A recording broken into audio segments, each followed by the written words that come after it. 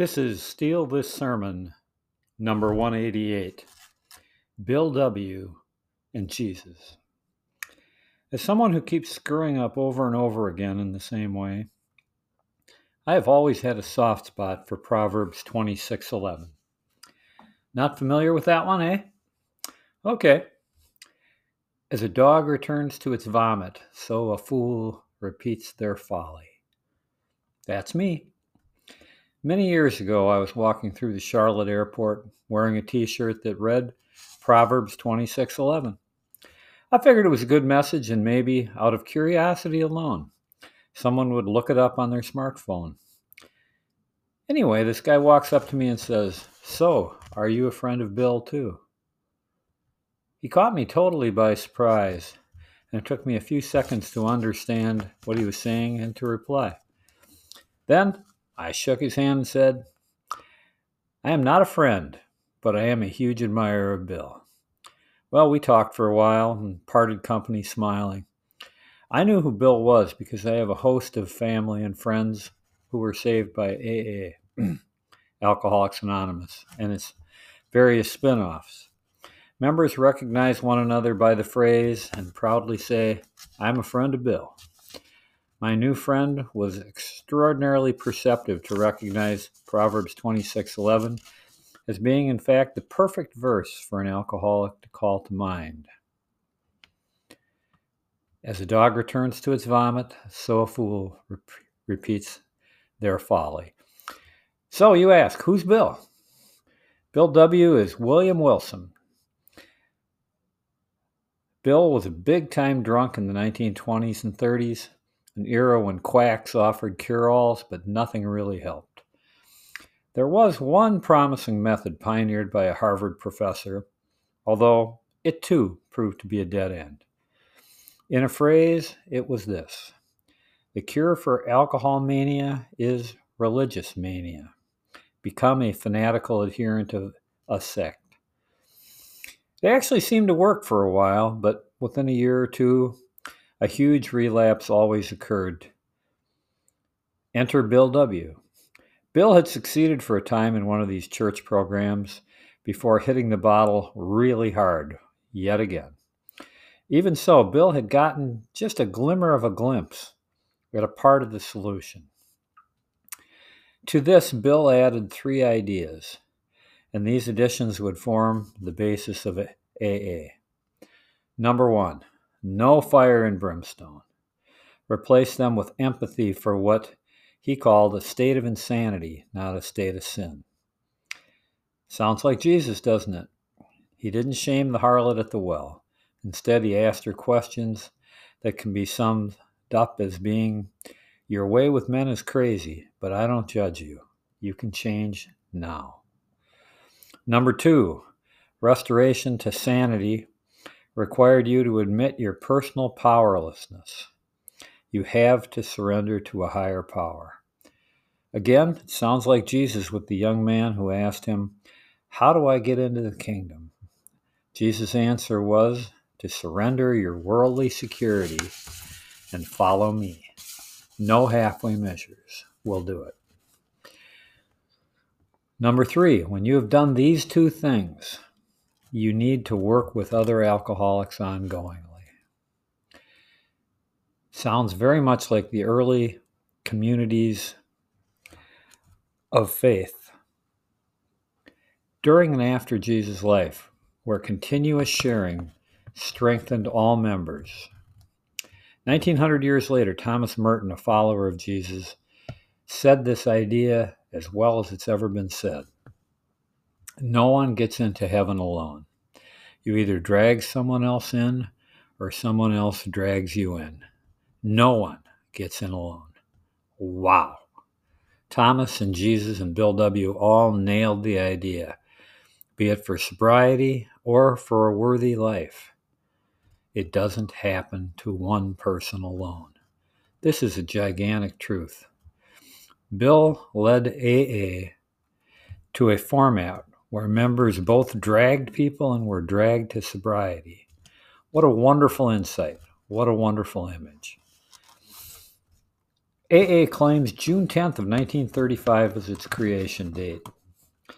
On that date, a doctor in Akron, Ohio, took his last drink and joined Bill W. in their effort to drag each other in tandem into sobriety.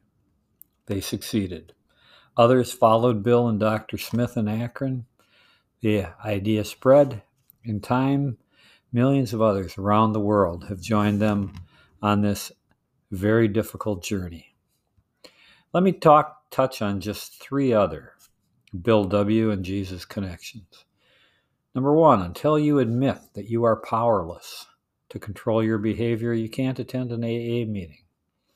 Think of the cocky fishermen in Galilee finally pleading with Jesus to calm the storms. They weren't ready to listen till then. You have to hit bottom in order to be ready to admit it is beyond you to change your life by yourself. Number 2, the goal isn't to make a lifetime commitment to sobriety. The goal is to resist alcohol for the next minute, for the next hour, for the next day. Jesus never demanded of his followers a lifetime commitment. He knew their urges, he knew their weaknesses, and he only asked them to follow me for today. They did so, and then they kept doing so the next day and the next day. And yes, there were more than a few stumbles along the way. Right, Peter? Cock-a-doodle-doo. You were always welcomed back. Number 3, Bill W. was not perfect in his vision. He came to have dreams of huge treatment centers and thousands of paid ambassadors to spread the AA message. Sounds like a great idea to me. So, Bill, through connections with other alcoholics, went to America's richest man, John D. Rockefeller Jr. Nothing says money like Rockefeller. John loved the AA system, but he shocked Bill when he said, "No money, Bill.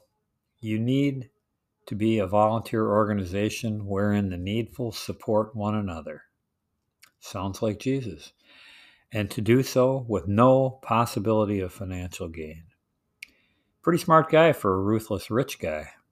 This, of course, is the way that the core of Jesus' message has crossed the ages, and it also explains how the message sometimes runs off the track when financial gain enters the deal. AA is based on the 12 steps.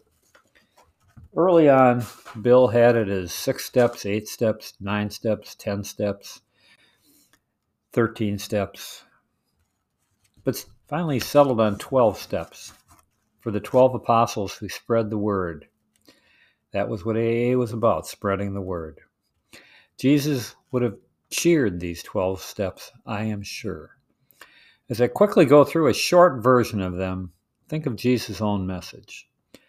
For instance, when you look at step 1, consider that the Pharisees thought they were just fine, thank you very much. Step 1, admit your powerlessness. You are broken. Step 2, a greater power is needed to restore you to the right path. Step 3, you need to make your own decision to turn your life over to a higher power. Whatever you believe that to be, not whatever you have been told. Step 4, you have to do a searching moral inventory. Who are you? Step 5, admit to God, admit to yourself, and admit to another person the exact nature of your wrongs. Number 6, be ready to have God remove those character defects. You cannot do it. You must be ready. Number 7, humbly ask your higher power to do so. Number 8, make a list of people you have wronged and be ready to make amends to them. Number 9, make amends to them. Take action. Do something, however difficult it may be. Number 10, continually redo your moral inventory. Admit to yourself, admit to God, and admit to others your defects. Number 11, seek through prayer and meditation to improve your contact with God as you understand your higher power. Pray to know God's will for you. Ask for the strength to carry it out. And finally, step number 12, having awakened your spirit, carry the message to others and practice it. Close the circle. This, my friends, is the best and only way for the fool to set aside their folly. And you know what? We are all fools. We all need these 12 steps. It is also the way to find the path that you are meant to walk by the higher power that gave you this life. God acted through Bill W. Let God act through you. Amen. Hallelujah.